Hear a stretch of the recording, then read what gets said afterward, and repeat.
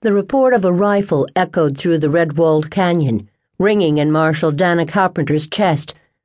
A second report sounded close after the first. She reined in her mount and pushed back her Stetson, instantly alert and scanning the area for trouble. The shots could have been someone hunting game, although there wasn't much of it to be found in these washed-out ravines southwest of town. Or it could have been someone discharging their weapon for a more nefarious purpose. As town marshal, she had to be prepared for both possibilities. Dana's horse shifted beneath her, its movements telling her it sensed something wrong as well. But what? Then she saw him, in the last rays of sunlight slipping over the canyon's edge. A man staggering along the canyon floor, booted feet dragging in the sandy soil. He carried some kind of luggage over his shoulder. From this distance she couldn't see a rifle. Too far away to determine his identity, Dana guessed she didn't know him. His clothes were too fine for these parts. Dark pants, vest, jacket, and a bright white shirt. Most folks around here wore woolen trousers or denims and plain cotton shirts. What was he doing so far from town? And on foot?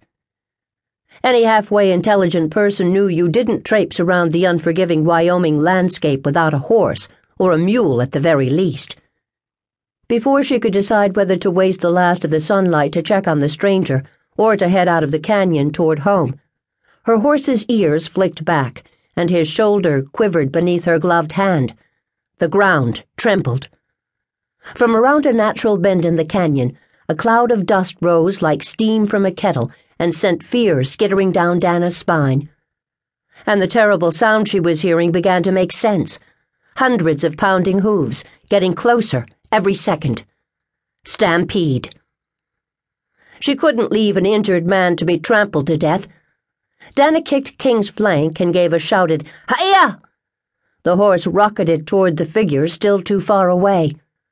Peripherally aware of the canyon walls racing by, Dana watched the greenhorn pause and looked up toward the sky. What was he doing?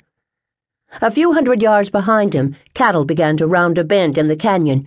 The beasts bellowed, and that must have jarred the tenderfoot from his stupor, for he turned and faced the approaching wall of horns and hooves. He froze, the item he carried sliding to the ground. Words rose in Dana's throat, but she had no breath to call out, not when all her concentration centered on reaching him in time. He wouldn't be able to hear anyway. As the cattle closed in, the man's sense of self-preservation seemed to kick in, for he turned to flee, caught sight of Dana, and began to run in her direction. Dana fisted her mount's mane with both hands, leaning forward until her torso rested against his foam-flecked neck as she pushed the animal even faster. The man looked up, and for a moment, time seemed to suspend itself. His eyes, a bright clear blue, met Dana's, and she saw his fear and surprise. A solid wall of cattle closed in behind the man, too close,